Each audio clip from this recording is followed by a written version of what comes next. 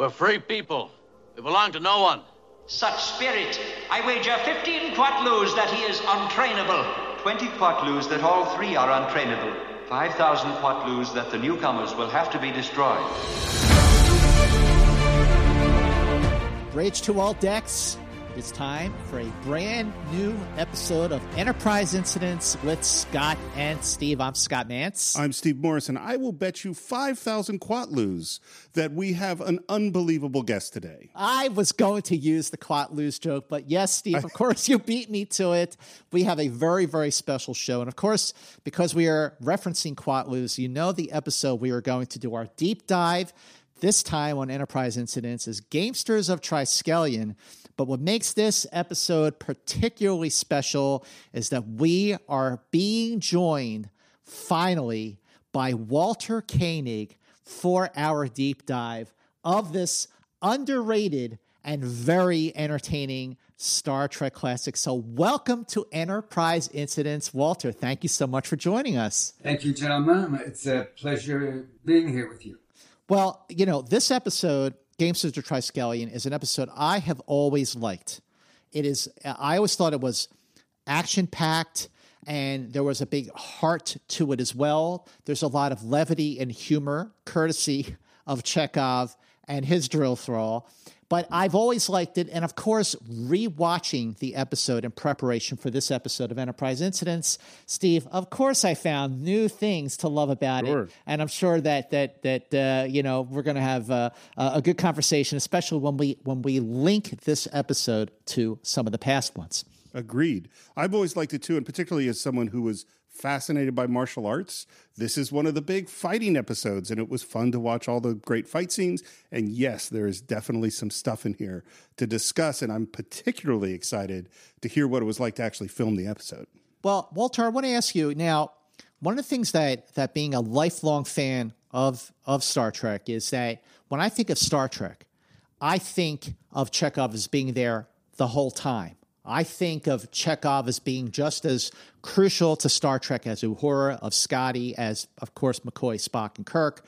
But when you came on the series in season 2, and I've said this to Steve many times during our conversations doing these episodes, I felt that Star Trek really hit its stride and was never better than when it was in its second season, especially when you came on and while Gene Kuhn was producing the show for the first half of the season. So when you came on, what memories do you have of Gene Kuhn? What made him a great writer, producer from your perspective?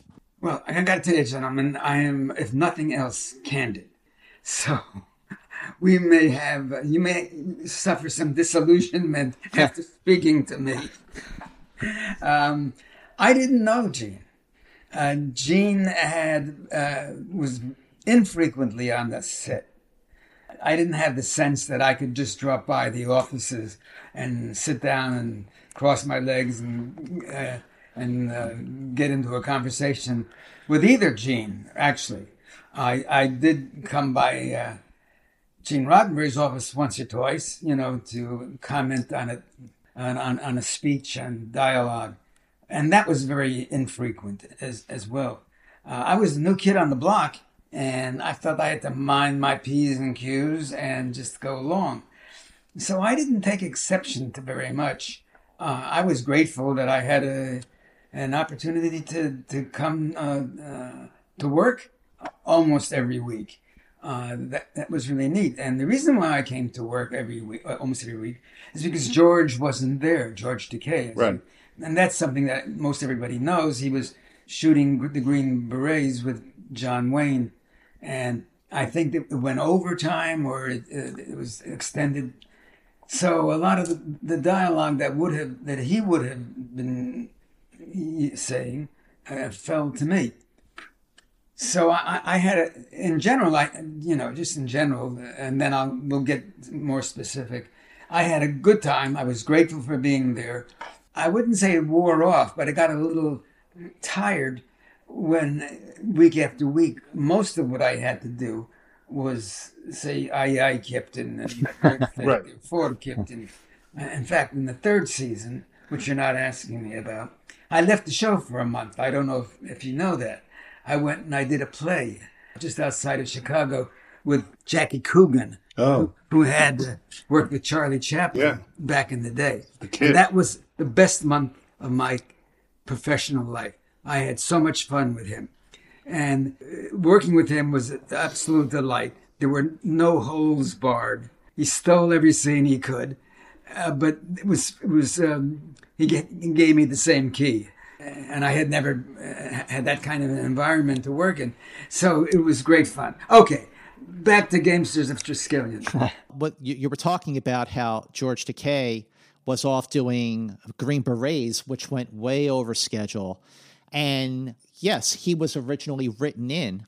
And in fact, the episode in early versions of the teleplay, it started out with Kirk and Uhura and Sulu on a shuttlecraft, and they got rid of the shuttlecraft aspect because it reminded the producers too much of both Galileo 7 and, of course, Metamorphosis. Right.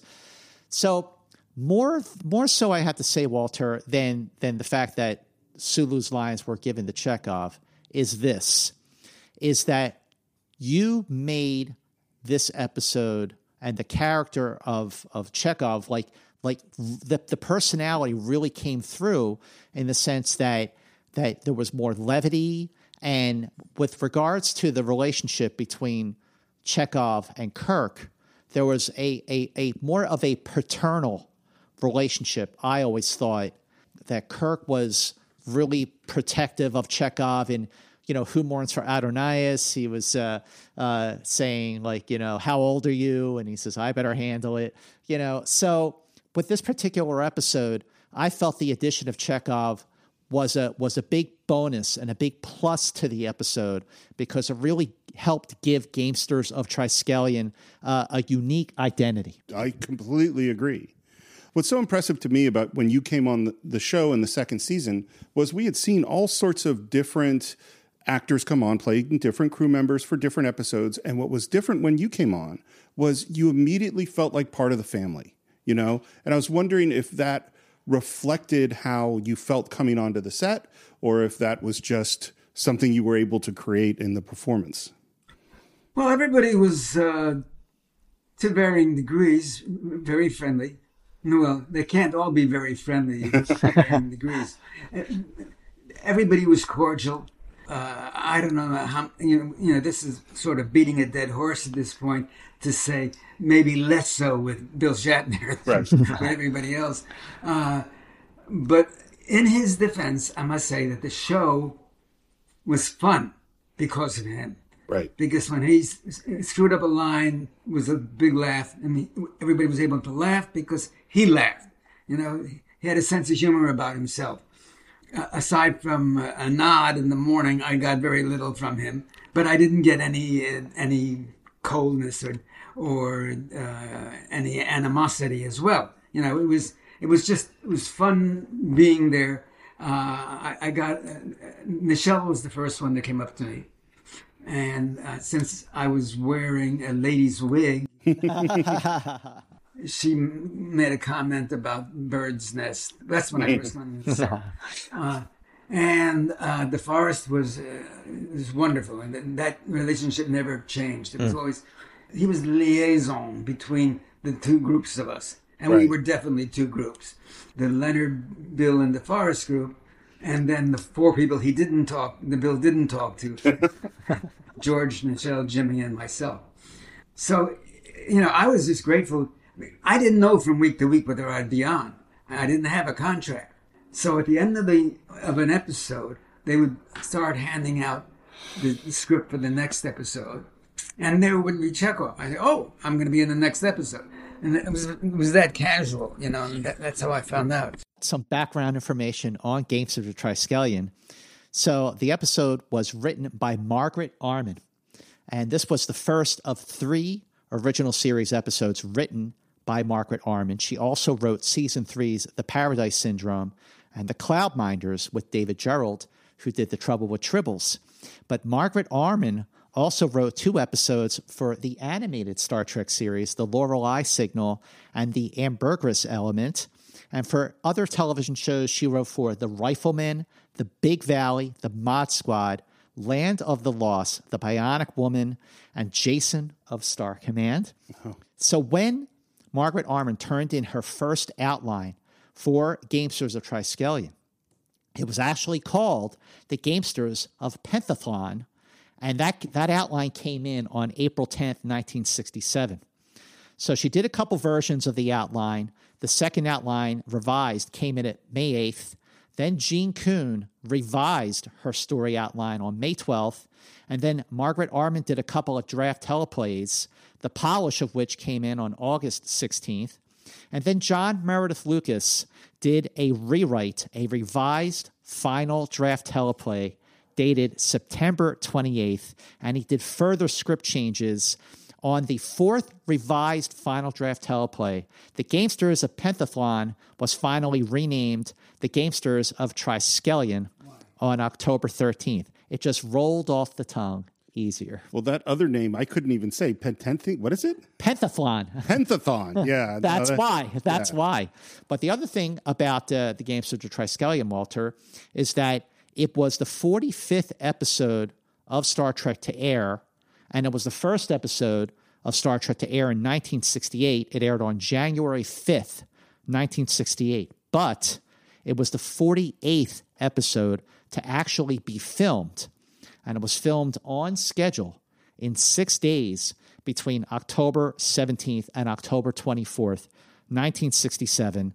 And around this time, in the latter part of the second season, the per-episode budget was around $180,000 per episode, which sounds like nothing.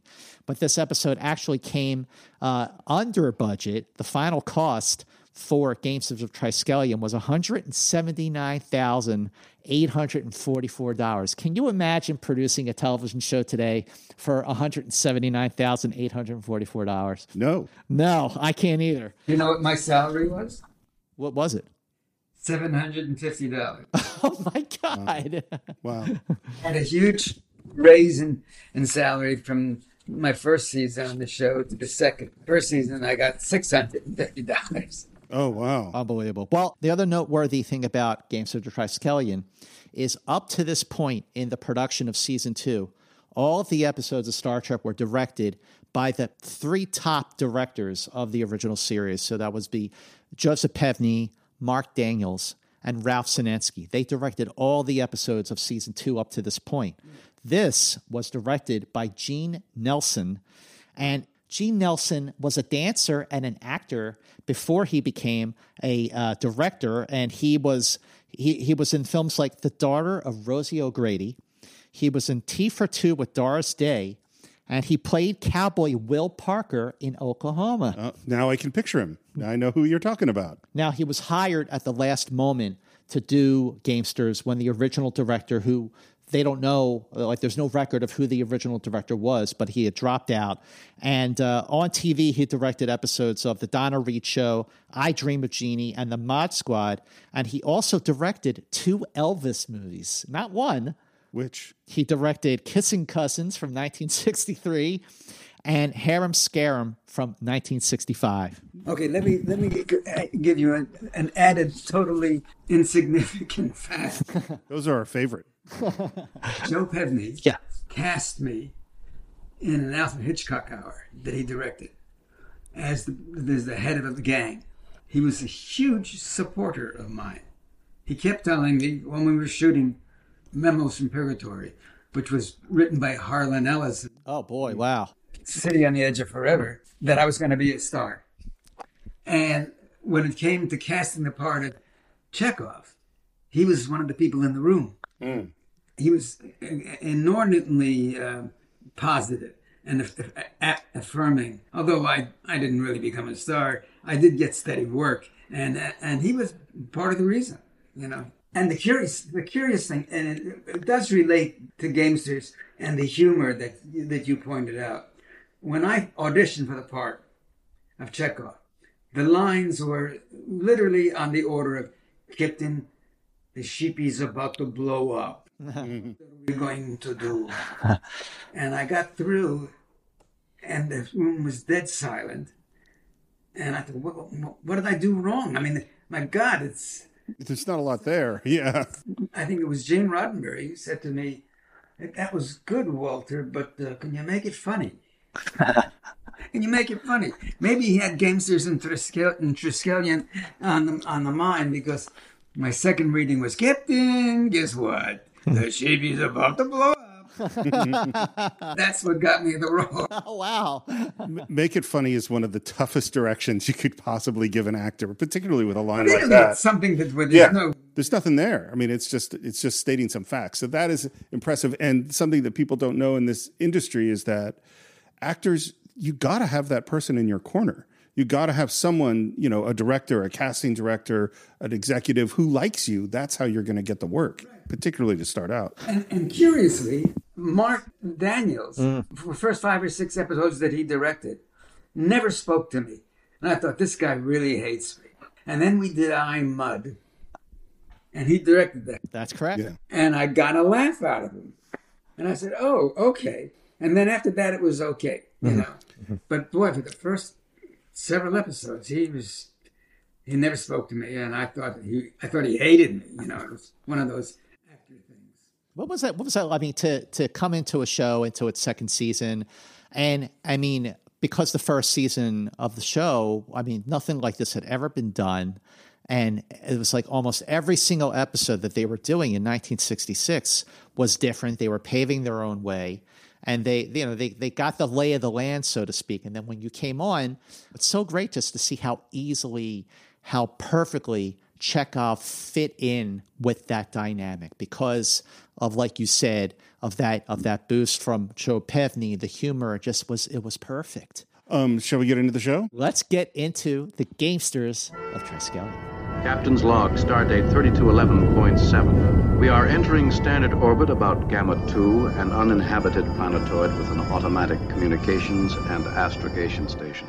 So what I really love about this teaser is that it's actually banking on the fact that the audience already gets it, because we don't have to explain what's going on. We're right in the middle of saying we got to beam down to some facility that Chekhov, Uhura, and Kirk are going to go. Spock's going to be in charge. And if I've watched the show, I go, oh, I totally get what's going on.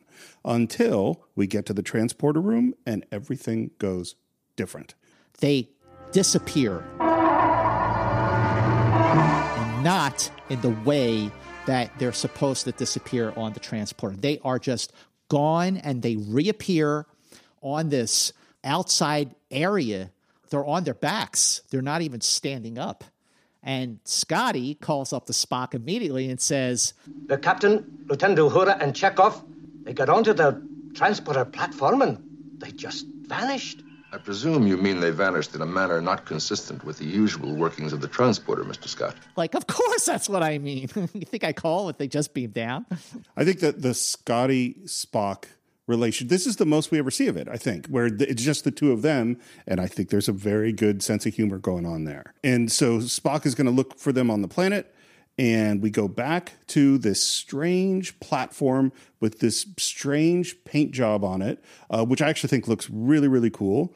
And in comes these people. What's interesting about Gamesters of Triskelion, so this is just the teaser. And the teasers that they did for the original Star Trek, that the setup was always so great. Because like Steve said, so Kirk and Chekhov and Uhura, they get up. Was a rough trip.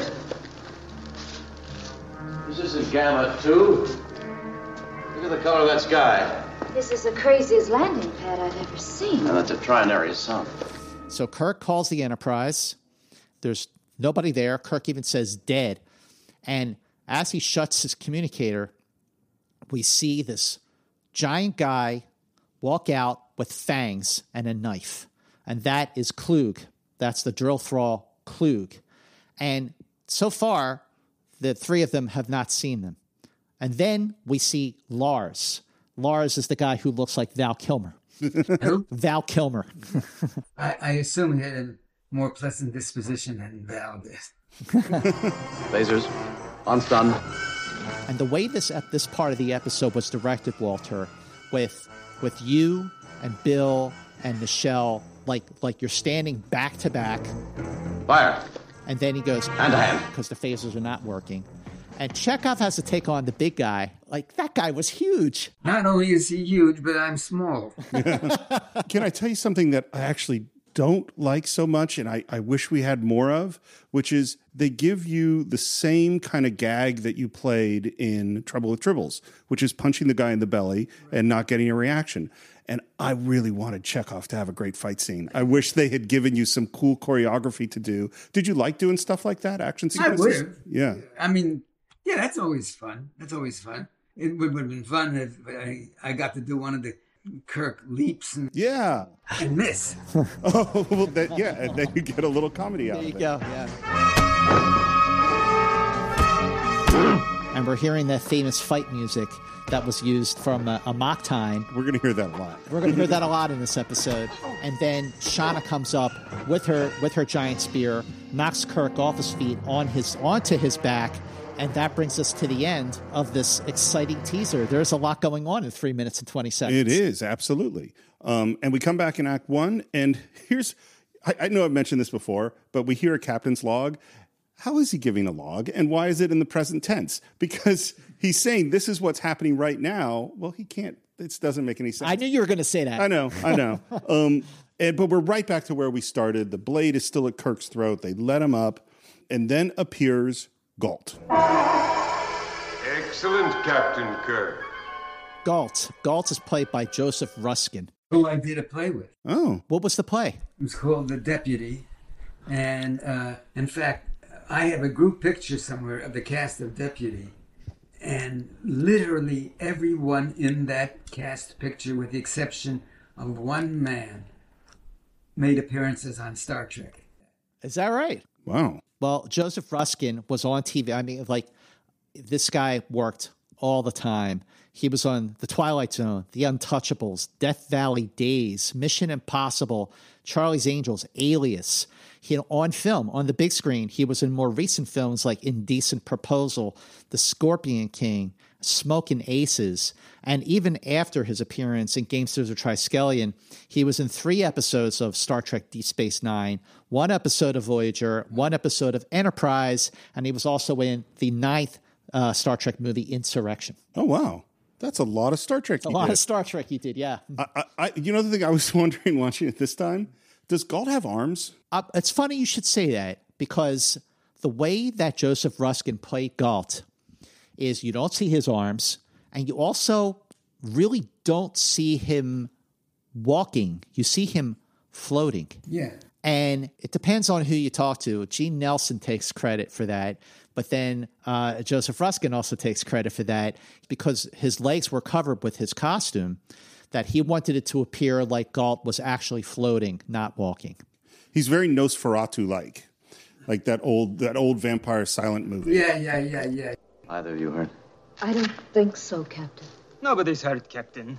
Yet. Galt gives Chekhov a compliment. Admirable, Chekhov. Admirable. Which is great. It's a great moment. It's also why I wish you had had more fight scene, because then it would have been more impressive when you made that threat. I am Galt, Master Thrall of the planet Triskelion. I have been sent to welcome you. And then we get a hard cut to, what's the big guy's name? Klug pushing into Shatner's face in a very weird way as they put these collars on everybody. There, Captain. Now you are prepared for your training. How do you know our names? The providers were expecting you, Captain. One of the things that I always liked about Star Trek when it was at its best, and we talked about this many times, it's all about the mystery, establishing the mystery. Like, we hear the name, the providers, we haven't seen them, and we haven't heard them yet. This place is the planet Triskelion. You are to be trained and spend the rest of your lives here. At that moment, you see this look on Kirk's face where it's maybe hitting him a little. Maybe our lives are over as we know it. And then we cut to the bridge. And this is the first of many, many scenes of basically Spock, McCoy, and Scotty. Whatever that power surge was, it had nothing to do with the transporter or with any other system aboard the ship. I'm beginning to believe that, Mr. Scott. Because he has conducted sweeps of the planet and he hasn't found anything.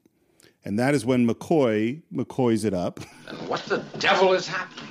Does that mean their atoms are just floating around out there? And this is the big thing. This is the mystery is, how are we going to find what happened to Uhura, Chekhov, and Kirk? Early on in the outlines and the first couple of teleplays that were done for Gamesters, the scenes on the bridge of the Enterprise, Spock and McCoy and Scotty, and this is in early versions, they were in complete agreement. There was no conflict there. It wasn't until John Lucas, when he came in to did his polish and his rewrites, one they were filming, that he spruced up the dialogue and added the conflict where McCoy and Scotty were basically defying almost Spock's decision to search elsewhere for the landing party. But that conflict was integral to what made this episode so good, because you got the conflict on the planet, you've got the conflict on the Enterprise, and this is not the first time we're going to see a dynamic where Scotty or even the bridge crew are questioning Spock's decision to go across the galaxy. That's something we're going to see in That Which Survives. It's so funny because if you were to read the book I've been writing forever on directing, which someday I will finish, one of the basic chapters is always have conflict. There has to be conflict in a scene. Otherwise, it's just exposition pouring out. That's the only way to make, and that's one of the things Star Trek always does so well, particularly because you have the Kirk, Spock, McCoy relationship, is there's always going to be disagreement there, and that's what creates drama in the scene. You got to have that. I do like the ending of the scene where Spock says, "At the moment, that is all we can do, except hope for a rational explanation." Hope? I always thought that was a human failing, Mr. Spock. True, Doctor. Constant exposure does result in a certain degree of contamination. Spock's kind of funny in this episode. He is, in his own Spock way. So we cut back to the planet, and Chekhov and Uhura and Kirk are being shown to their quarters. And this is where Kirk and Chekhov start looking at each other, thinking, this is our moment. And I'm wondering, when they set that up, because it's so clear that you have a eye contact with Kirk and know in the moment before that you're going to try to fight the guards. I was wondering in terms of how that moment was directed, or did you plan things out with Bill on how to do it beforehand? I have absolutely no memory. I'm rocking on my chair here when you tell me that Kirk and Chekhov had a moment. It is. It's a really nice eye contact moment. I don't ever remember, other than, Chekhov, where are we or something. I don't ever remember having moments. But in any case, no, I don't remember that. It's curious that I don't have a stronger memory because there were so few real moments that Chekhov had with Kirk. As I recall, of course, I'm also 85 now, guys. I recall everything. I'm 53 and I don't recall everything. Me neither. Yeah. I vaguely remember that we got into fights with the guards. And that's when Galt closes his eyes and activates the collars of obedience. The three of them drop to the ground, writhing in pain. And when I was doing my rewatch, it occurred to me between the fights in the arena and the whole thing with the collars of obedience that this is a pretty violent episode for 1968 when it finally aired. But it was also, I'm assuming, from what you recall, more of a physical episode because you had to do a little bit of fighting and you were riding on the floor with the collars of obedience. What do you remember about that? What I remember is Chekhov isn't going to get the very pretty girl. No, he's not. Boy, does she look out of place to me in this episode. I mean, this is consciously determined piece of casting. Yeah. They're going to see a really gorgeous lady who was a stripper, by the way. Oh, yeah. Angelique Pettyjohn. Yeah, she had an interesting backstory. as opposed to the actress who played Chekhov's paramour. Right. And you all go down. There's a lot of pain acting in this episode, and that's something I know you were asked to do a whole bunch. Was it fun to do those agony moments? Oh, yeah. You know, one of the reasons, I don't know if it was conscious on the part of the casting, it probably was, but one of the recurring motifs in the shows was that if anybody was going to get hurt, it was going to be Chekhov. Yeah. Why Chekhov? Poor guy. Because he's the youngest, he's the least disciplined in terms of being able to handle that kind of thing. And they needed somebody vulnerable to be able to project this idea that there was real danger here. And right. You couldn't have Scotty or McCoy scream and carry on. It was unbecoming.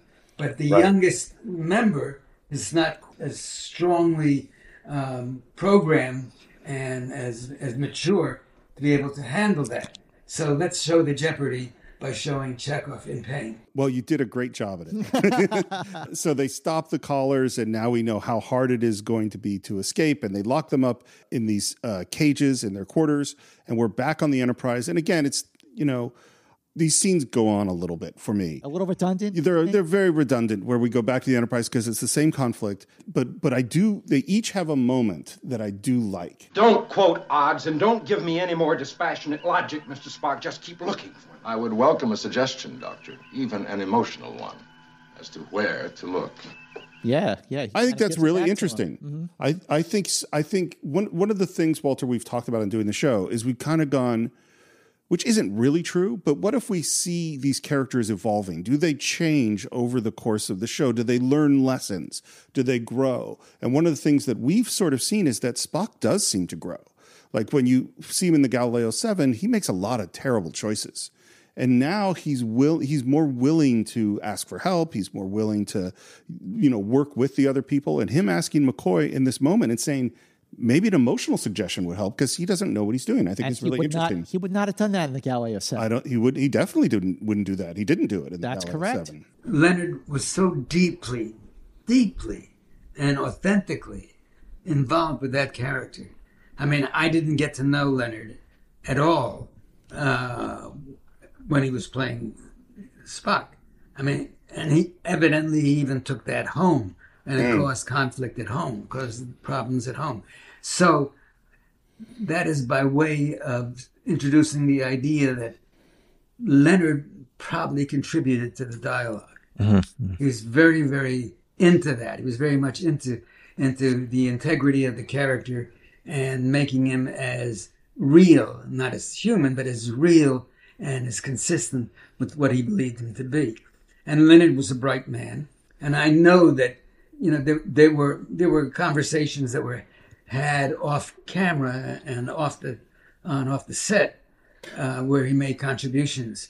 So it's quite possible, although I don't know for a fact, quite possible that what he ultimately said was much of what he wanted to see on paper. We've heard that a lot. We've heard of a lot of stories of him contributing things or refusing to do things that he felt didn't fit the character. This is a last moment of the scene that I think could be better, which is McCoy says, First time you've ever asked me for anything, and it has to be an occasion like this. Because McCoy has no suggestion. I wish he had a suggestion.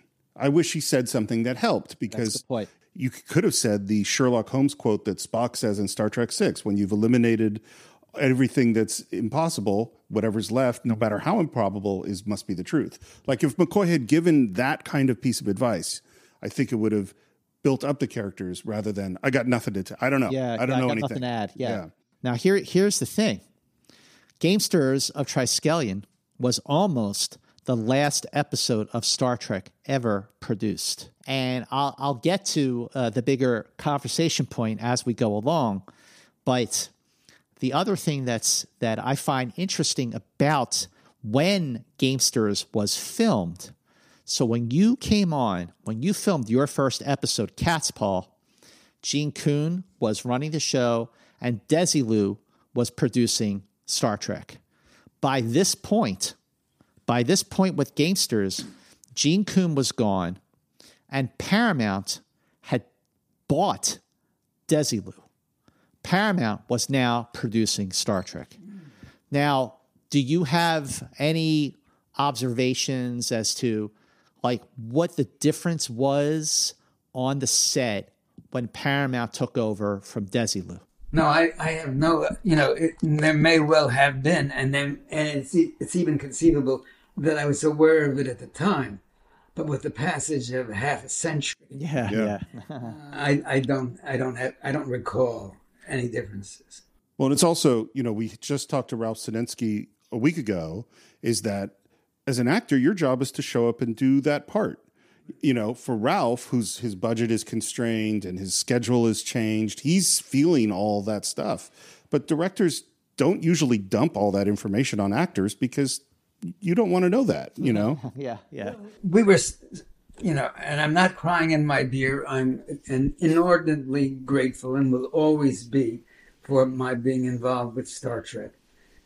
But there may have been conversations. There may have been with Bill and there may have been with Leonard that were, off the set.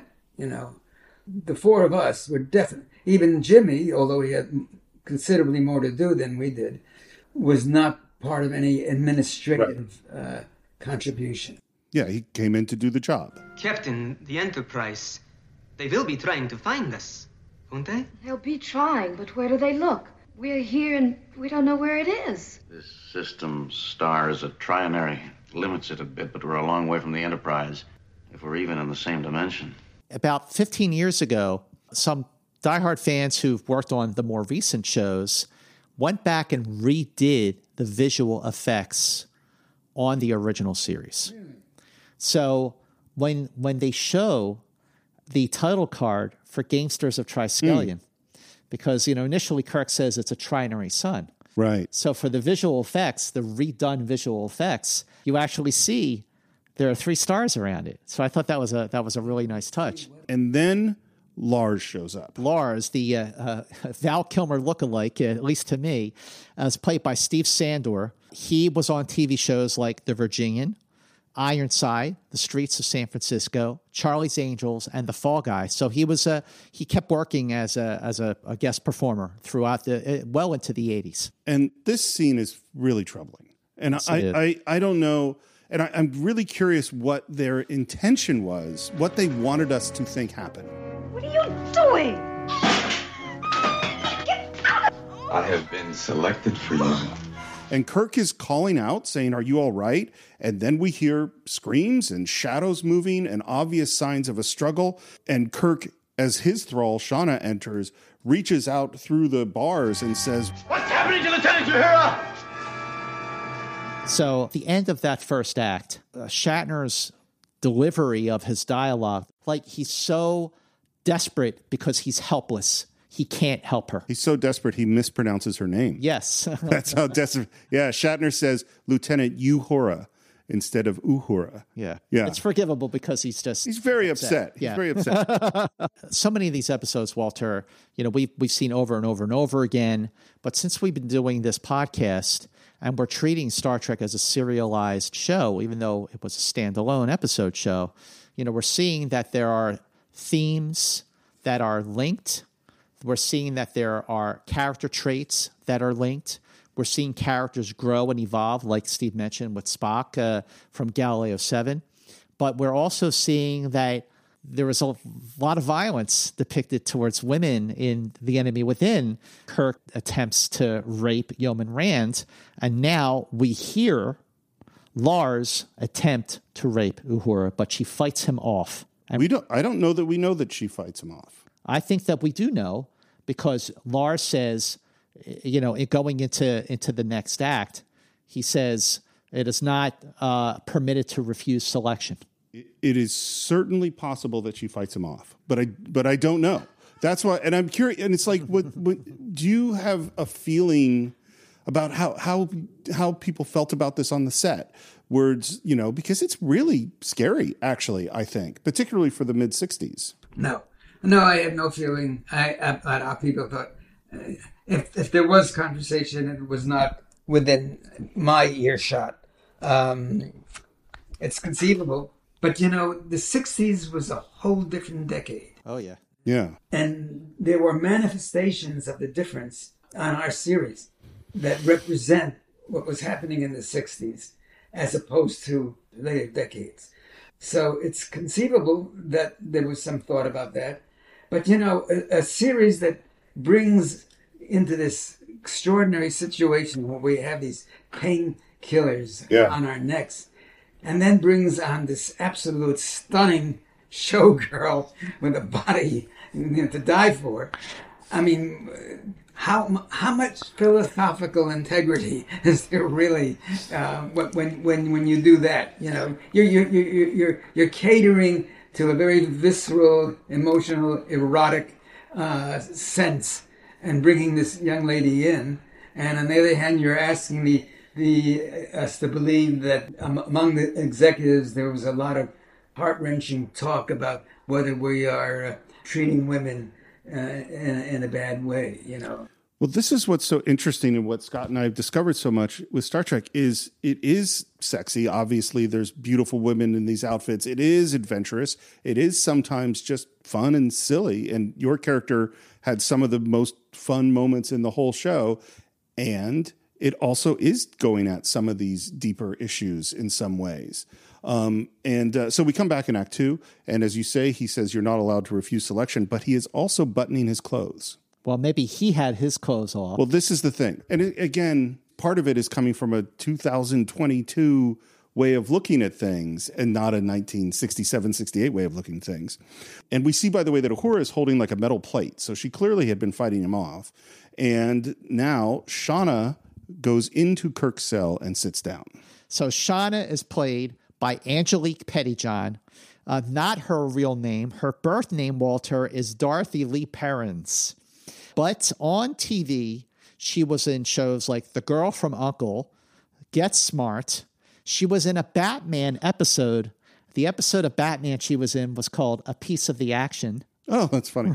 And she was in the show Love American Style. Of course she was. Of course she was. Yeah. And she was also in an Elvis movie, continuing the theme of Elvis movies. And then into the 70s and the early 80s, she started to get into like softcore porn, and she fell on hard times.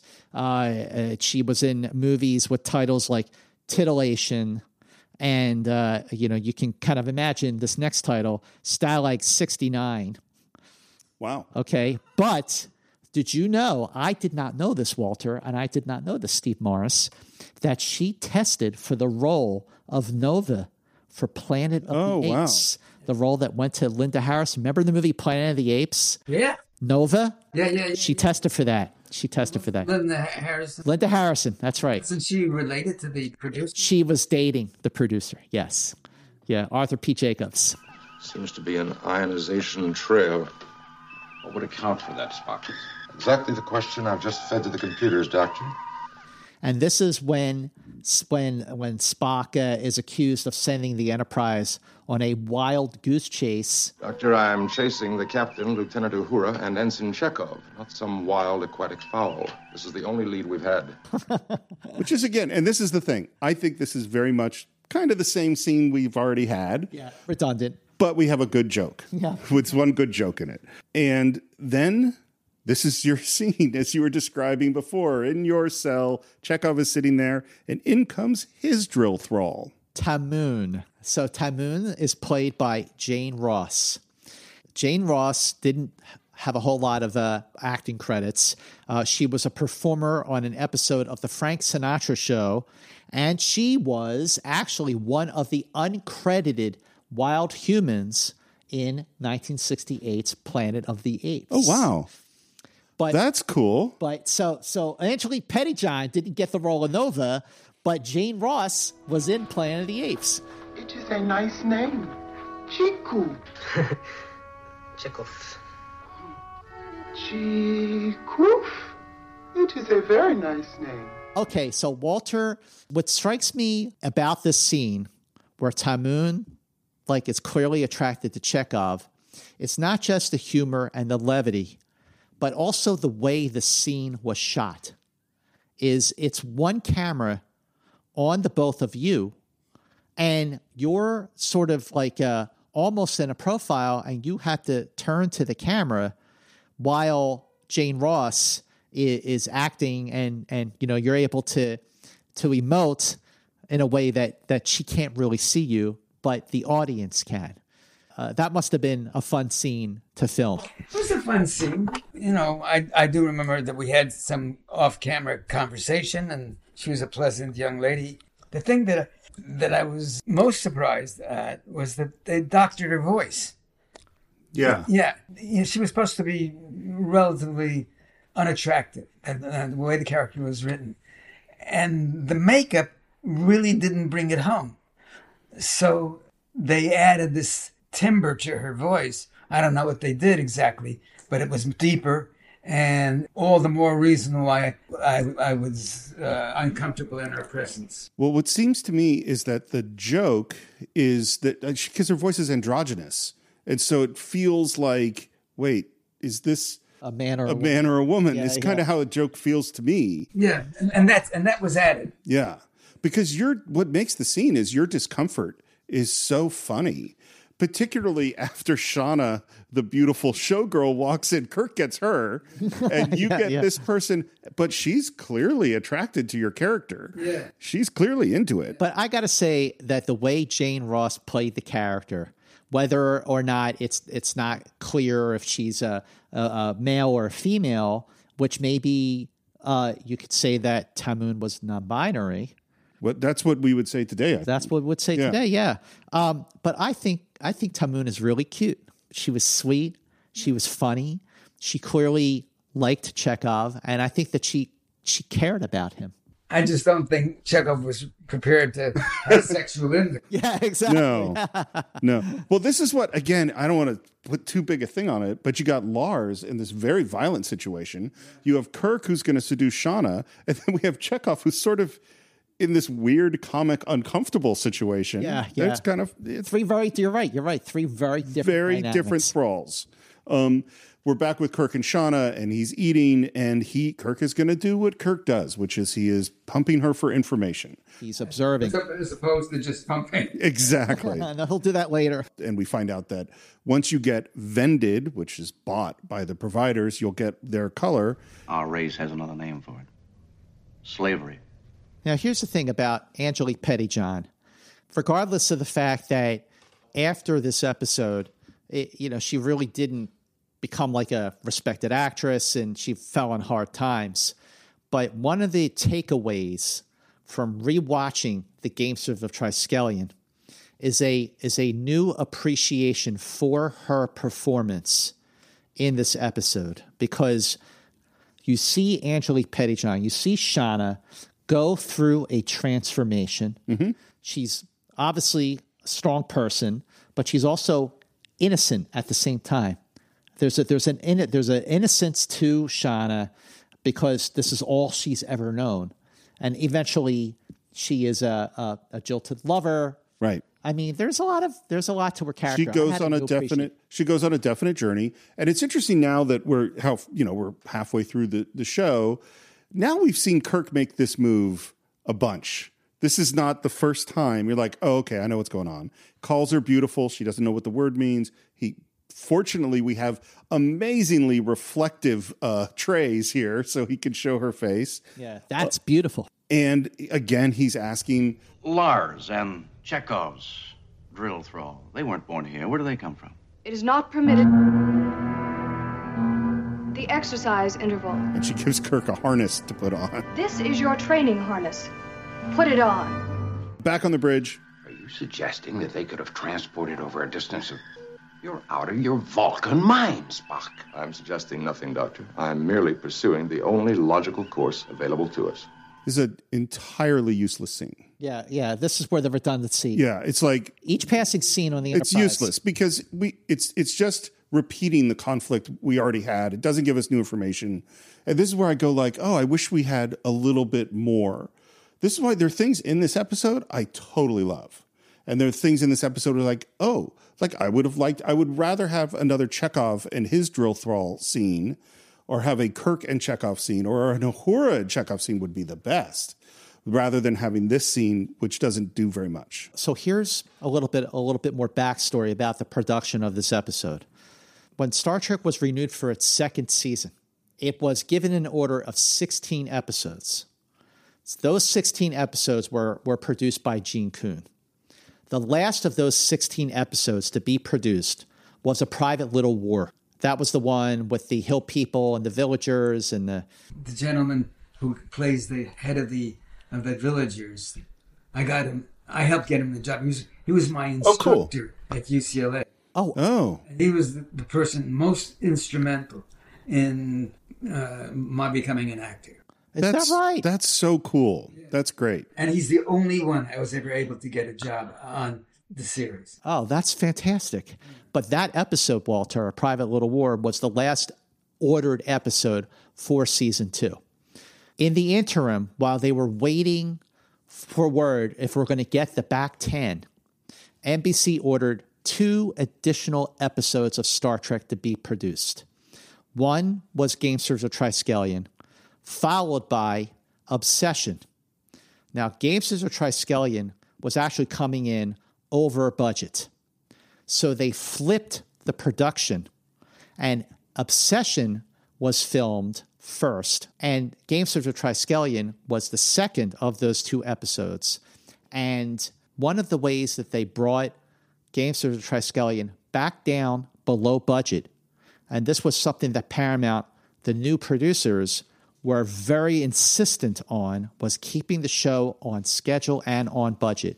John Lucas, when he was doing his rewrite of Gamesters, he added more scenes on the Enterprise because they were to bring the budget down. Right. They were far less expensive than shooting that big stage with all the extras on stage 10.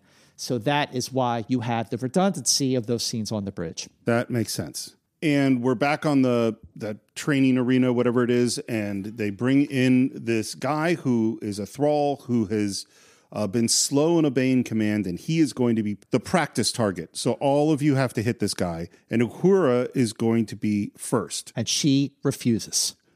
He said, and by the way, it was not lost on me, not even from an early age, that this is 1967 when this episode was being filmed, and Uhura, a black woman, was being told to beat a black man. And she says no. Oh, good for her. Yeah. It's a good It's a good Uhura moment. Whenever she's given the chance, she's always great. She's awesome. It is not allowed to refuse a training exercise. I don't care whether it's allowed or not. I will not do it. None of us will do it, Galton. You know the sidebar. I'm sorry to interrupt you, but I can't always guarantee I'll remember from 1 second to the next. Please, yeah. You know, the moment where Chekhov says, "Guess who's coming to dinner?" With Star Trek 6. That was her line. That was her line, and she refused to say it. That makes sense, because it was, honestly, I think it's funnier coming from you. It's a better line coming from you. Yeah. And I you know, here's, I'm a big civil rights guy, and I knew where the line was said. I knew it was in the Portier film, but I never made a connection that Klingons are being compared to the black people, which was obviously one interpretation of that line. Well, they definitely, in that scene, in that dinner scene, talk about human rights. Listen to how racist you sound. Alienable rights. Yeah, alienable rights. Yep. Yeah. So it's definitely a theme in that movie. And you get the line as you're refusing to hurt this guy. You get to yell, "Cossacks!" I always want to know more about. Well, what does Chekhov think about Cossacks and Rush? Like, why is that the word that pops out? Again, it's not appropriate for this conversation, but it's in my head.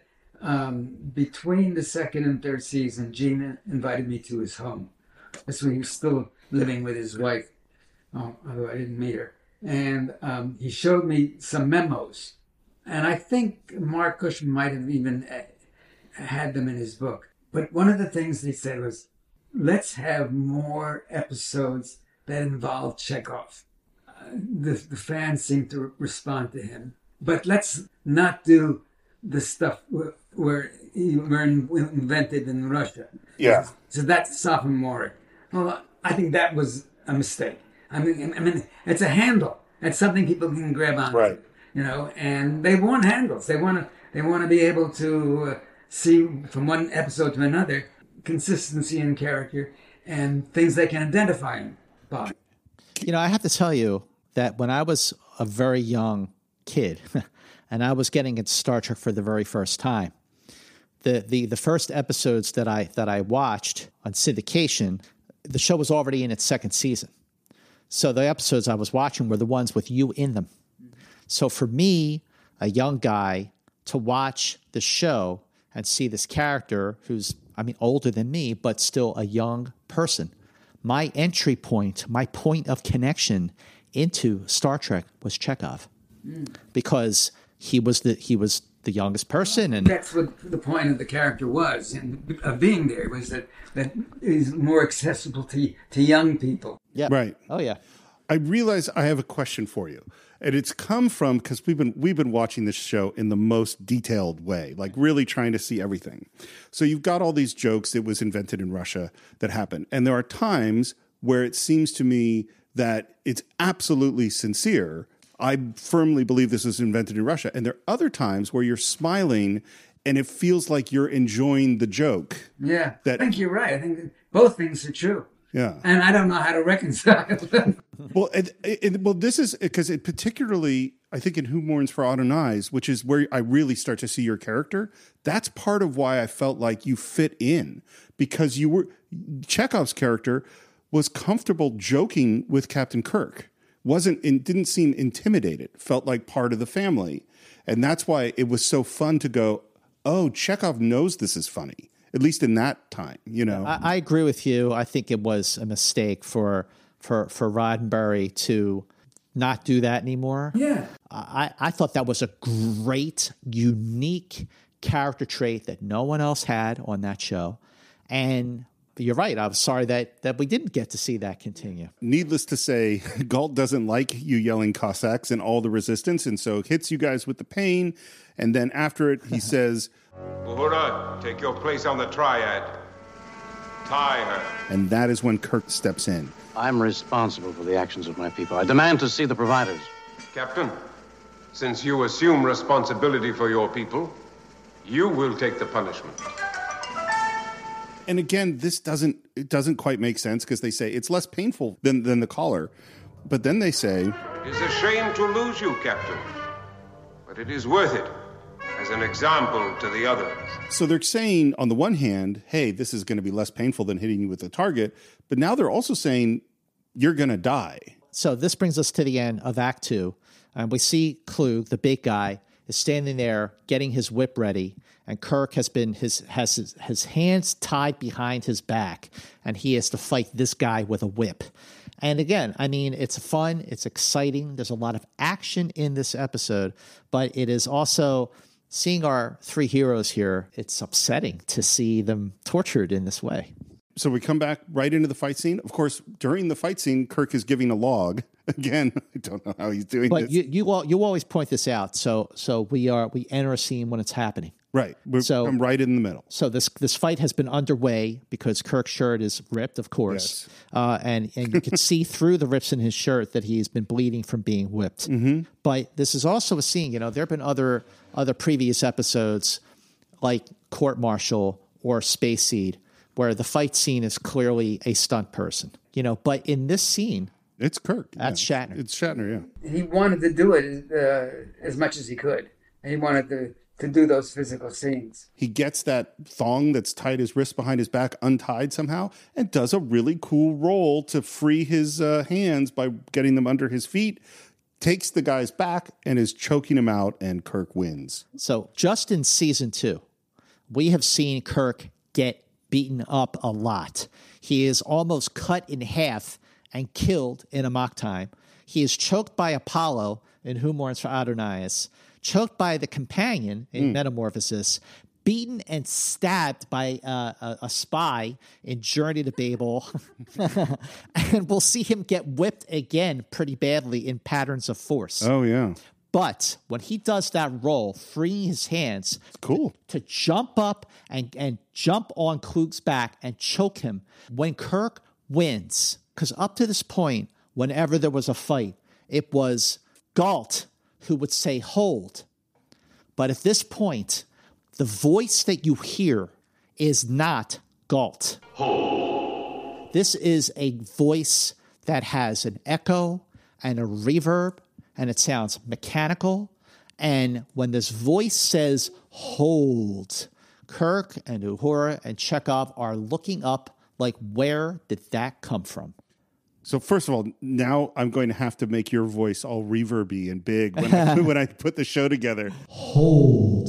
And we hear, and this is, there's certain things that are Star Trek cliches, and we've reached one of them, which is... Provider 1 bids 300 quatloos for the newcomers. Provider 2, 350 quatloos. Provider 3, 400. 1,000 quatloos. This is in tons of Star Trek jokes and sketches. Yeah. And these are the providers. So you hear three voices, three different providers.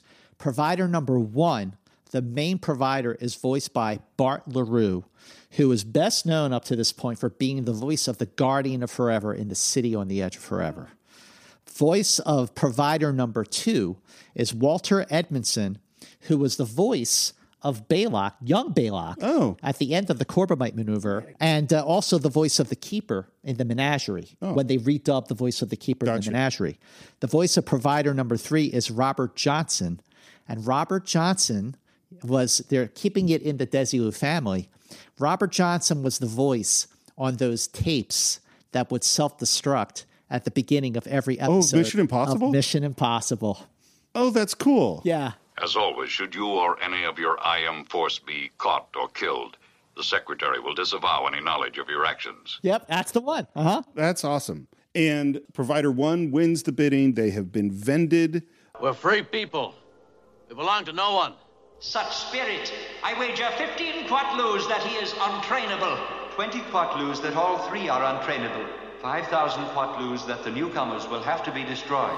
Some interesting gambling going on. I don't quite understand the gambling system, but it's okay. It seems a little weird. We hear mark them, and Galt comes forward. His eyes flash, and suddenly their collars are now red. Now bear the mark of a fine herd. But I must warn you, any further disobedience, now that you are full-fledged thralls, will be punishable by death.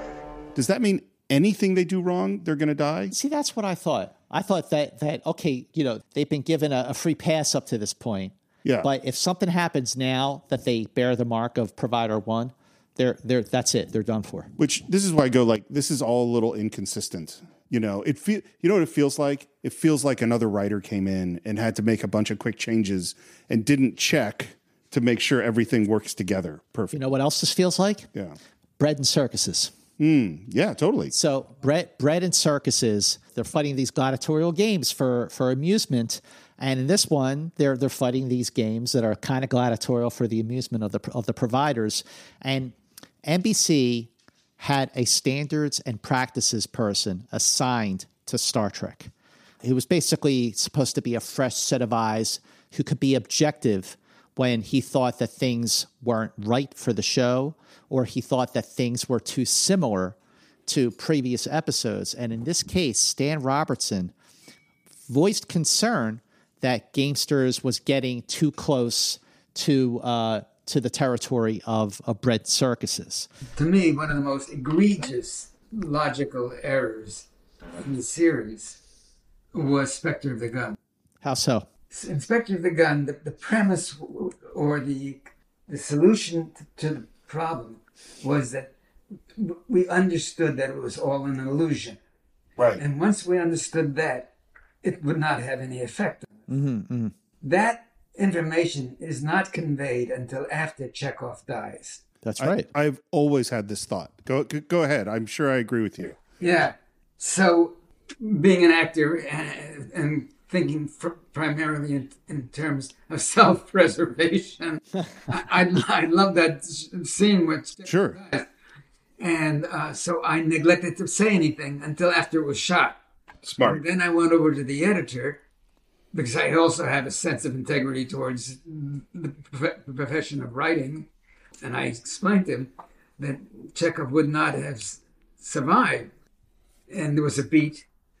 And he said, yeah, we realized that. And we said, screw it. Well, and then they give the explanation that that the girl was the only thing that was real to you. And that's why you survived. And that is pretty weak.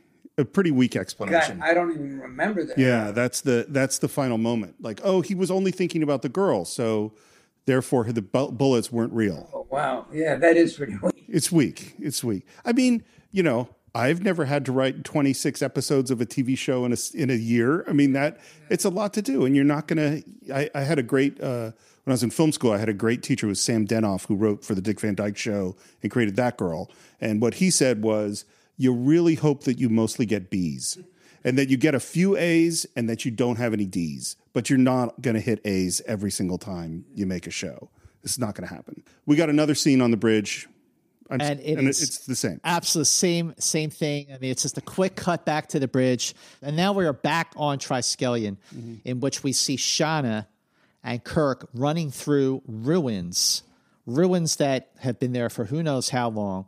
And the ruins look familiar, Steve. And Steve loves when they recycle things and save money. Yeah, I do. So Steve, if the ruins of Triskelion look familiar because you saw them in the Man Trap as the ruins on planet M113. Ah, got it.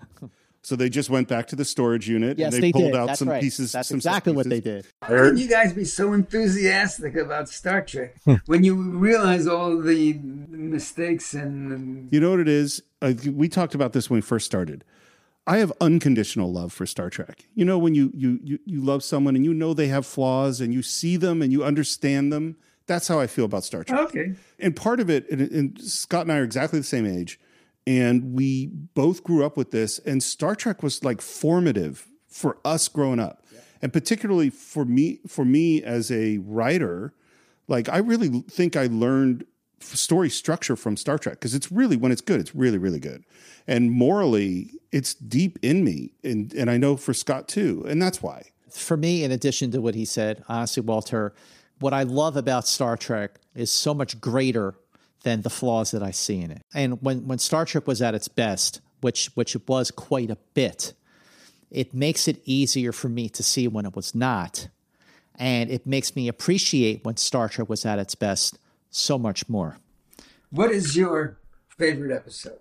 My favorite episode is not an episode that a lot of people who listen to Enterprise Incident certainly know what it is. Yeah. My favorite episode is called Metamorphosis. It's a beautiful love story. It's an unusual and atypical episode of Star Trek that I think represents so much of what Star Trek was all about, with tolerance and acceptance and communication and learning. And it's written by Gene Kuhn, who is definitely the best writer. It's directed by Ralph Sinetsky, who is definitely one of the best directors of Star Trek. And it is an episode that when I was young, Walter, I liked it. I thought it was fine. I enjoyed it. But as I have grown older, I've grown to appreciate. I had to grow into the strengths of that episode. That is why that's my favorite. Why'd you ask? I was just curious. I was curious where your mind was at, and what about the show. You know, acknowledging its faults, its weaknesses. What would you be willing to overlook? The other thing that I love about Star Trek is that our heroes on the show make mistakes and they learn from them, and that is something that also I have come to appreciate as I have grown older. It is definitely something I've come to appreciate since we've been doing this podcast, because we see that these people, the Enterprise crew, they do something, it's not working, and they learn why it is not working. They try something different, and they grow because of it. And sure, I mean, like you talked about before, like season 3 definitely had its problems, but there's a lot of greatness to be found in season 3. Okay. And how about you? What's your favorite? I am so bad at picking favorites, but I'm just terrible at it. But it's what constitutes right or wrong? So, well, that's what I stress out. I want to make sure I get it exactly right. I would say, arguably, the greatest episode is City on the Edge of Forever. My favorite is probably, I think the tightest episode is Mirror Mirror. I think Mirror Mirror, in terms of structure, thank you. There you go. In terms of structure, and craftsmanship, Mirror Mirror is the tightest, but I think my favorite is Balance of Terror. Like, for me, Star Trek is at its best when there is a good adventure. It asks really interesting questions, and the story is personal. That's when it's at its best. And so for me, the basic idea that person you believe is your enemy might be more like you than you think, that is so central to who I am as a person, that idea. And this is something we hear, it's a constant theme in Star Trek of look a little bit deeper, try to understand a little bit more, take your ego out of it a little bit to try to look at this other side. That's the big one for me. And that's probably why Balance and Terror is number one. Was the episode where we were arming people and the Klingons? So that's Private Little War. Well, that's the one that I find most objectionable. Because I don't believe in that. That's a rationale that just leads to mass destruction. So that's why we don't have the atomic bomb in production. Well, and it literally, we're dealing with it at this moment in Ukraine, of what to do. So we just did that a couple of weeks ago, and we had an intense conversation because I think it is a very, very troubling episode. There was a quote that I read of yours, again, when we were summing up our thoughts on the episode. There was a quote that you had said that at the time when you were making A Private Little War, that you thought it was against what Star Trek really was representing.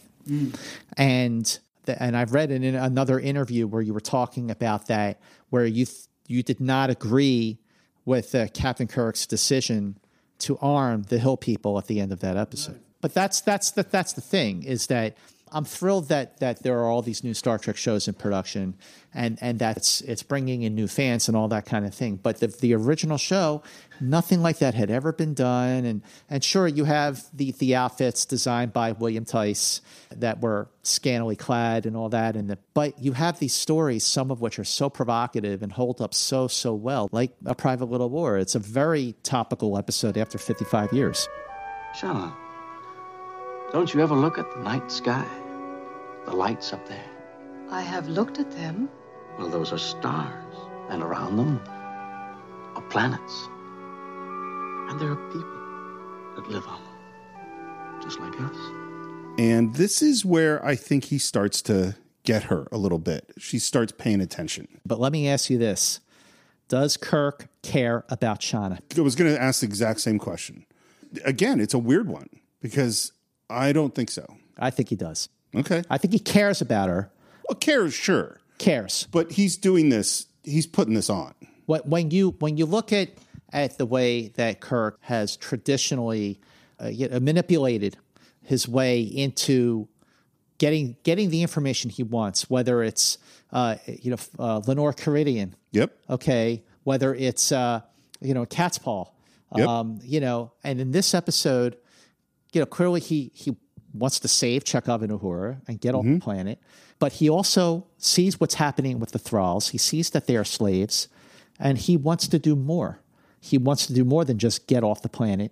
He wants to, he sees what's happening. I think that he cares about Shauna. I think he's using her, but I think that he also really does care about her. Well, I think he doesn't like slavery and wants to free these thralls. And, she's hot. I mean, Gamesters of Triskelion, the show with the hot lady. Yeah. I mean, that's what drives that episode. All the altruism and the philosophy and the humanitarianism notwithstanding. You got that lady out there who is... and that's what drives that episode. And we can identify... we become absorbed and engrossed in the story because we're identifying with Kirk, right? Who's the hero, and he's elbow to elbow. To use a euphemism. I'll tell you the thing I find interesting about this scene is Kirk makes at the end his impassioned speech about love and men and women getting together and taking care of each other and how important love is, the most important thing. And one of the things we've talked about a lot in going through the series, love is the one thing Kirk denies himself. He, throughout the entire series, separates himself from love. He chooses, I got the Enterprise, that's my love. And yet, in this speech and in the Apple, he's saying love is the best thing. Mm-hmm. That's really the best thing. Tell me about the providers. What do they look like? Where do they live? And she starts to give answers. I have never seen them, but they are said not to be like us. And then her collar goes off. They stay in. Stop it. And does what he did with Uhura. I'm responsible. I made her talk. It steps right into that close-up in a way that Shatner really likes to do. Stop it! You're killing her! That's the end of Act 3. Yeah. Before we move on to Act 4, I have another question for you. Yes. Who do the providers remind you of? The Telosians. Trelane. Yeah, that too. Trelane. You have these providers, these powerful beings that are so bored that they treat mortals like playthings. Well, this is why I said the Telosians, who have advanced so far that they've lost connection with their emotions, and they have want to enslave people to live lives through them. Well, that's one of the motives of the Telosians. And it's interesting that you bring up the Telosians, because in early versions of Gamesters of Triskelion, and this does still touch on because of what Lars was trying to do and talking about selection and all that, is that the thralls were being used as breeding stock. But the producers of Star Trek, when they were producing Gamesters, felt, didn't we do that in the cage? Maybe we should stay away from that, because it was also a red flag for for the network in 1967 and 68. But the providers are another race, and this is another thing that I like about Star Trek, is here you have the Enterprise, the Federation, you have this powerful starship and everything, but we are constantly meeting and learning about races that are far more powerful. You have the Organians, you have the Thasians, the Metrons, Trelane, Apollo, etc., etc., etc. Is that what you humans call compassion? It is interesting, but it has no value here. They stop torturing her, and she is shocked that he would risk his life for her. You risk bringing their anger on yourself. Why did you do it? And, of course, he takes this opportunity to move in for the big kiss. And clearly, Kirk is a good kisser. That's, I think, something that seems well established, because she clearly likes it. And then in the midst of this, there's a bong, and there is Galt. You do indeed present many surprises. Because you have amused the providers, there will be no punishment. Back on the Enterprise, this scene actually is more interesting. They're still arguing with him, both Scotty and McCoy, and Spock pulls them over to the corner and in a soft voice says, "Gentlemen, I am in command of this vessel, and we shall continue on our present course." And he leans in and says, "Unless it is your intention to declare a mutiny." I love McCoy's reaction and Sky's reaction. Yeah. Mr. Spock.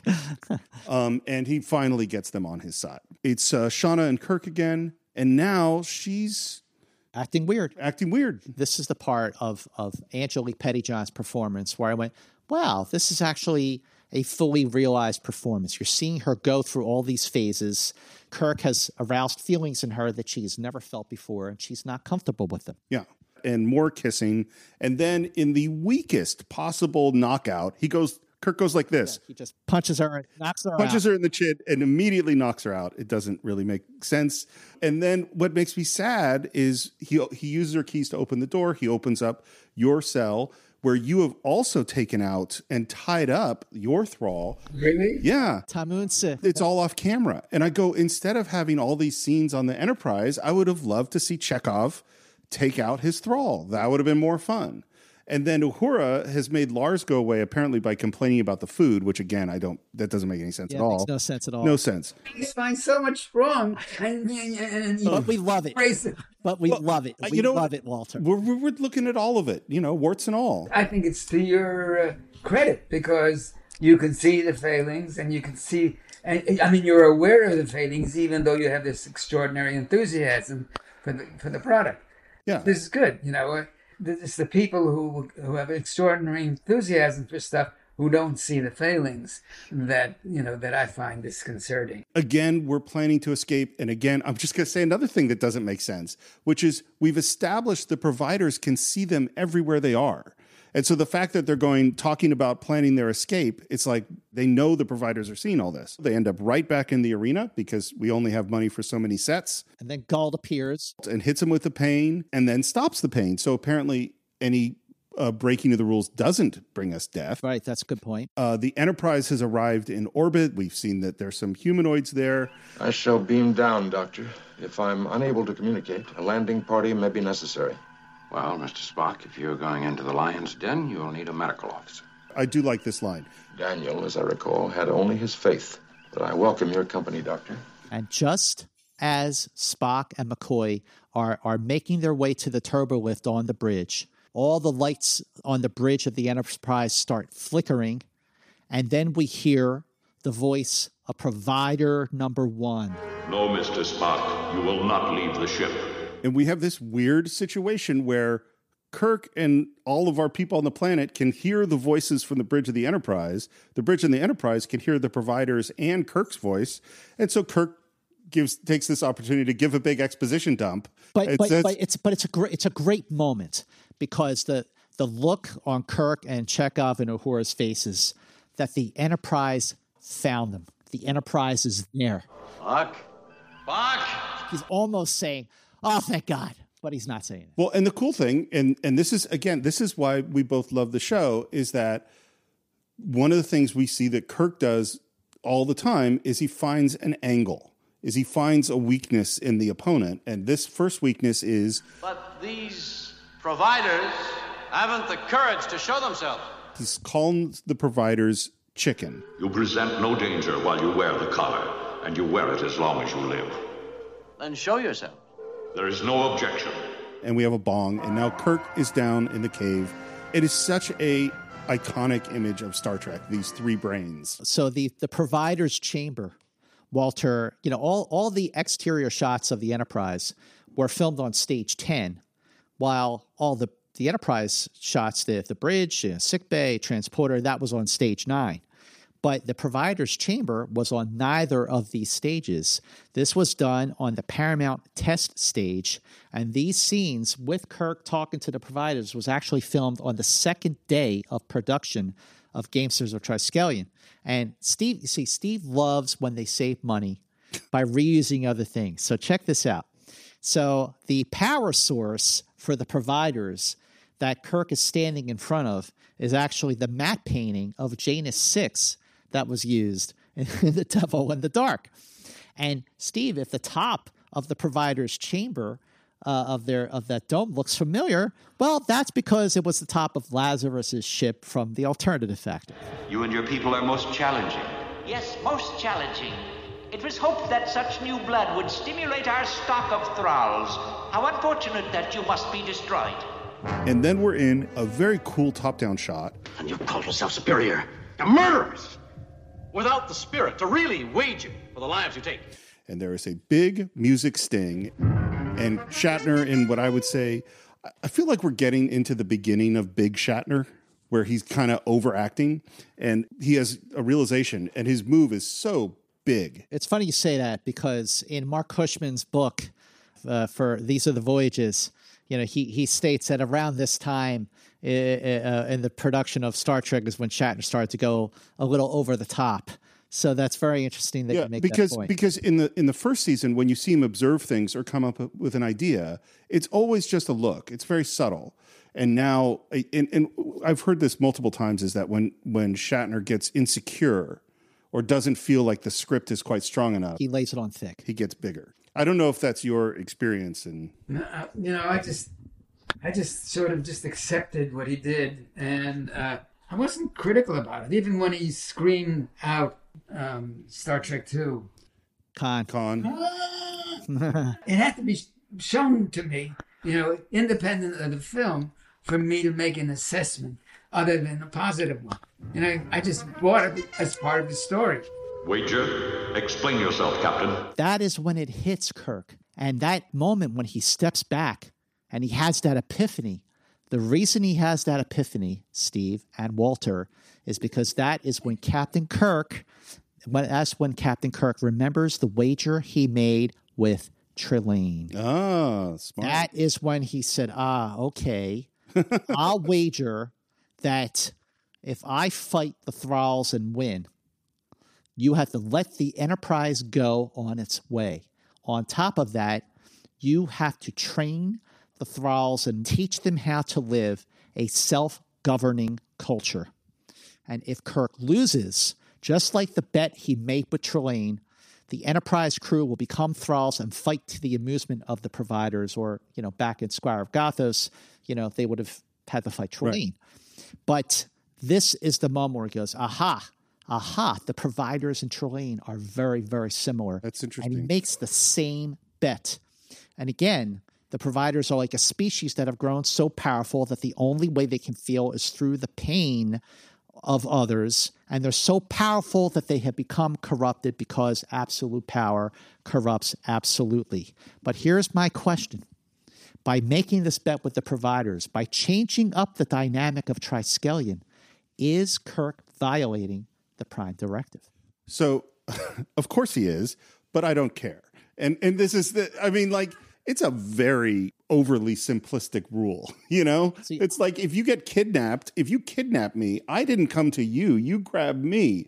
It's not my fault if I mess up your culture by trying to escape when I'm not going to just stay here and be tortured. Well, that is why, Steve, I don't think that Kirk is violating the Prime Directive, because it's not like when they went to the planet of the Romans and the Romans were staging these gladiatorial games on network television. That was their culture. That was just the way it was on that planet. In the case of Triskelion, the providers have kidnapped beings from planets, different planets from all over the galaxy, brought them to Triskelion, kidnapped them, turned them into thralls, forced them to fight for their amusement. Yeah. So the thralls, the providers are the ones that are interfering with other planets. So because none of the thralls are natives of Triskelion, they're good. I like it. Right? You found a good loophole in the law. I have a loophole in the Prime Directive, which makes me fully support 110% that Kirk is not violating the Prime Directive by forcing the providers into this way. You've sold me. I'm 100% sold on your argument. One thing I like, Kirk, again, he always manages to find a weakness, because at first they go, you can't train thralls. The providers are saying that's not going to work. They would never be trained. And Kirk says, we have done the same with cultures throughout the galaxy. Are you willing to admit that we can do something you can't? And they go, oh, okay. But the one thing they do say is that Kirk wanted it to be a 3-on-3 fight. And they go, no, it's 1-on-3. Your terms are unfair. On the contrary, they're extremely fair, since your alternative is death. And Kirk says, no, I accept your terms. And that's where Shatner's humor is great. And there's a big bong, and he's back in the middle of the arena, and our crew on the Enterprise get to all watch. And what does that sound like? Arena. Yeah. Arena. Not only is it arena where the Enterprise crew, they get to watch on the view screen when he fights the Gorn, and then it's also in the Savage Curtain when they're watching Kirk and Spock and Sarek and Abraham Lincoln, fight the others. Right. And we hear the rules, which are that Kirk has to stay on the yellow and never touch the blue. Mm-hmm. He totally steps on the blue constantly in the whole fight scene. Yeah. He's all over it. The director, Gene Nelson, said, we had to shoot this whole episode in 6 days. Yeah, I think the writer wrote a thing that would have been really cool, but would it take a long time to shoot? Because you'd have to do the shot where Kirk's foot is on the edge, and then he almost gets pushed off, but manages to keep his foot in the yellow. Like, you'd have to really be real specific. Has drill thrall become part of the jargon? Is it applied anywhere else? I don't think so. It sounds so familiar to me, that word thrall. I mean, because the expression, you can be in someone's thrall. That's what I like the word, but I don't think I've seen it anywhere else. I've only seen the words thrall in the same context as Quatloos when make a reference to Star Trek and are doing it in a way where they want people to get the reference. But you're right. I've never heard it outside the context of Star Trek. It's a good term. I kind of wish they did use it somewhere else. But and the fight scene's really good. Yep, the fight scene is very good. It's really good. And Kirk has a bunch of, what defines a good Star Trek fight scene for me is, does Kirk get a couple of cool moves in? And he absolutely does, including the pole vaulting move to go over the blue. He hits Klug or whatever his name is multiple times with the spear. He ducks a spear that gets another guy killed. Yeah, Lars, yeah. Yeah, and then he takes out an Andorian, it looks like. By the way, that Andorian is the Andorian drill thrall is played by Dick Crockett. And the reason why Dick Crockett is worth mentioning is because he was the stunt coordinator for that scene. Oh, okay. But the one thing they set up was if you kill someone, they're out. But if you only wound them, they're going to get replaced by another thrall, which seems really unfair. That's a tough rule. And so who replaces the injured thrall but Shauna, who feels totally betrayed by him because he punched her in the face. And so she thinks that everything that he told her was bull. And they're fighting, and Kirk has her dead to rights and doesn't kill her. And then she has Kirk dead to rights and hesitates, right, and doesn't kill him. And then she has him again, or he has her again, and she yields. Roth, surrender! And what I like about it is that him choosing not to hurt her is what convinces her that he was, at least to some degree, telling the truth. Boy, that eliminated a lot of sleepless nights for me. You have won, Captain Kirk. Unfortunately. However, the terms of the wager will be honored. You are free. Remove your collars. Or Uhura and Chekhov remove their collars, and Kirk just rips his off, throws it to the ground. It's so dramatic. It's a lot of a moment. And then Shauna has a really strange reaction because she's never had that collar on. Right. She doesn't know what it's like to not have it on. I'm sorry, Shauna. I didn't lie. I did what was necessary. Someday I hope you'll understand. I understand. A little. This is another transition in Angelique Pettyjohn's performance. She understands, and she says, I would like to go to those lights with you. Take me. I can't. Then teach me how, and I will follow you. There's so much you must learn here first. And this is why I really do think that Kirk cares about Shauna. He cares about. He's saying, "No, learn. They'll teach you. You're not ready to come with me to the stars. Learn." That is a perfectly reasonable argument. I have the exact opposite reaction. Because I don't think Kirk gives Shauna another thought for the rest of his life. I don't think he doesn't want Shauna to come to the Enterprise. He's like, no, you stay here. You'll be cool. Well, I think clearly Shauna is not nowhere. She's not in the top 10 of Kirk women. Oh, of course not. Yeah. But I think he cares about her. I think he cares. Yes, he cares. But I also was strangely moved by Shauna at the end of this episode, which I didn't expect. Yeah. And what part of the reason why I was moved at the end of this episode is because the music that plays during the last few moments of this episode was reused from George Dunning's score from the end of Metamorphosis. Right. And it's a beautiful, beautiful score. And Kirk kisses Shauna for the last time. And then Kirk and Chekhov and Uhura take their places. As they are beaming up, the look on Shauna's face, she is looking in awe, like she cannot believe her eyes. All the thralls, including Galt, can't believe their eyes. And then Shauna looks up, and a tear is coming down her cheek, and she says, Goodbye, Jim Kirk. I will learn and watch the lights in the sky and remember. Angelique Pettyjohn was so good in this episode and in this moment, and here's why. Around day 4 of the filming of Gamesters of Triskelion, and this is what I was alluding to earlier in this conversation, Walter, a source leaked that NBC would not order the final 8 episodes of Season 2, and that Gamesters of Triskelion would be the last episode to be filmed. Do you remember anything about that, the sadness that was going around on the set of Gamesters of Triskelion, because the word was leaking out that this might be the last episode? You know, first of all, I can't ever be sure what I remember is accurate. Number one, I know when we were shooting season 3 that it was pervasive. We knew it was going to be the last season. They let me go and do a play because what the hell, they saved $750. Yeah. While I was gone, but not with Gamesters. I just don't recall. I don't think I recall. Angelique Pettyjohn was quoted as saying, on my last day shooting, where I said goodbye to Jim Kirk, I had tears in my eyes, and those tears were real because I was thinking that this was goodbye to Star Trek. Oh. And within 48 hours of when that rumor started to kind of go around, NBC reversed its decision and ordered the remaining 8 episodes for season 2, and Gamesters was not the last episode to be filmed for season 2. That's interesting. Well, people had a lot to say about Gamesters. Joseph Ruskin, who played Galt, said, as actors, we do so much junk. Occasionally, something nice comes along. And that was Star Trek. Gamesters of Triskelion is a well-done episode.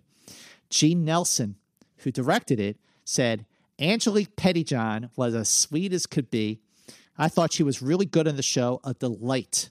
The first time she came on the set in that costume, the crew nearly fell out of the rafters. She didn't wear a hell of a lot.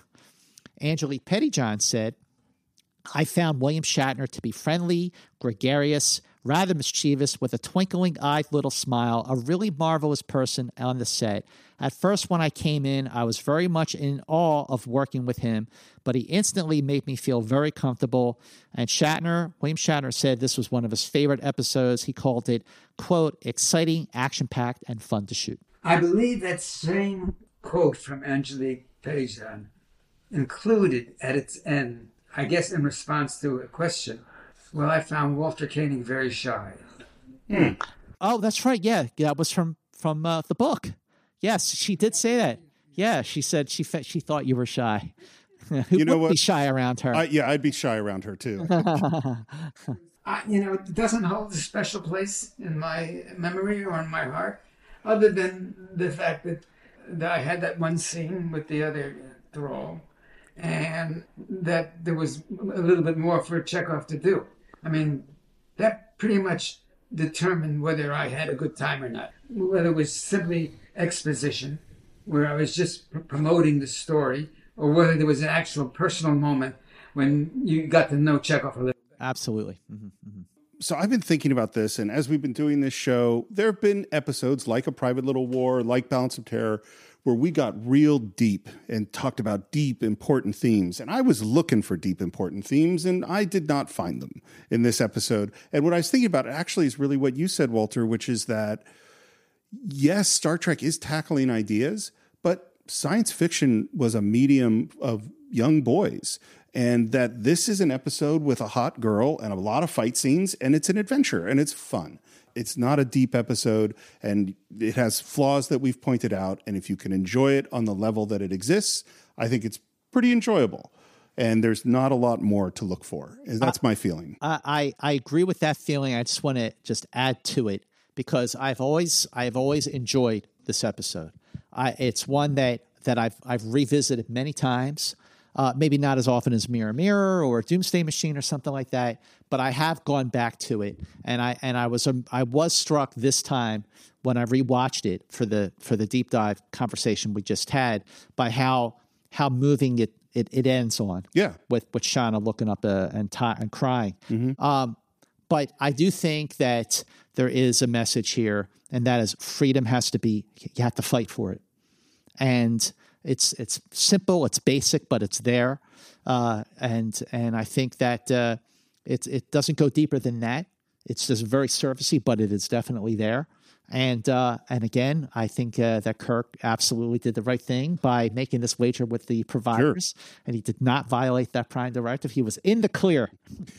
So that's what we think of Gamesters of Triskelion. Of course, we'd love to hear what all of you think. You can visit us on our Facebook page. We'd love to see your comments there. Follow the show at Enter Incidents on Twitter, Enterprise Incidents on Instagram. And of course, you can follow me at SR Morris on Twitter, SRMorris1 on Instagram. And if you like movies that are about people fighting while other people watch, well, on my other podcast, The Cinephiles, we've done episodes on Spartacus, Ben-Hur, and Gladiator, all three of which have some similarities to Gamesters of Triskelion. Those are perfect movies to watch as companion pieces to Gamesters of Triskelion. Spartacus will always have a very historic significance because Kirk Douglas hired Dalton Trumbo. Yeah. And made it public that he was hiring him at the time of HUAC and all of the terrible political stuff that was going on in this country.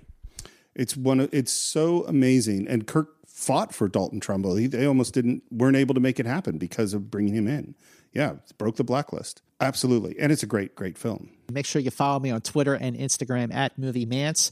Make sure you share Enterprise Incidents on your social platforms so other Star Trek fans will discover Enterprise Incidents if they haven't already done so. And make sure you head to our page on Apple Podcasts and leave a review for us on Enterprise Incidents. I belong to Twitter, but I hardly ever go there anymore. I used to do it. But I'll make a concerted effort to mention that. And what's the name on Twitter? Walter Koenig. Walter Koenig. Nice to have an unusual name. But this is, Walter, I mean, it just thank you so much. And, we want to give a shout out to Mark Cushman as well. I mean, his books, These Are the Voyages books, are the three most significant books ever written about Star Trek. Do you have the same affection and loyalty for any of the other series? No, I love Next Generation. I love Deep Space Nine. Those other two shows, I would say I love them both almost as much as the original series. But Walter, nothing.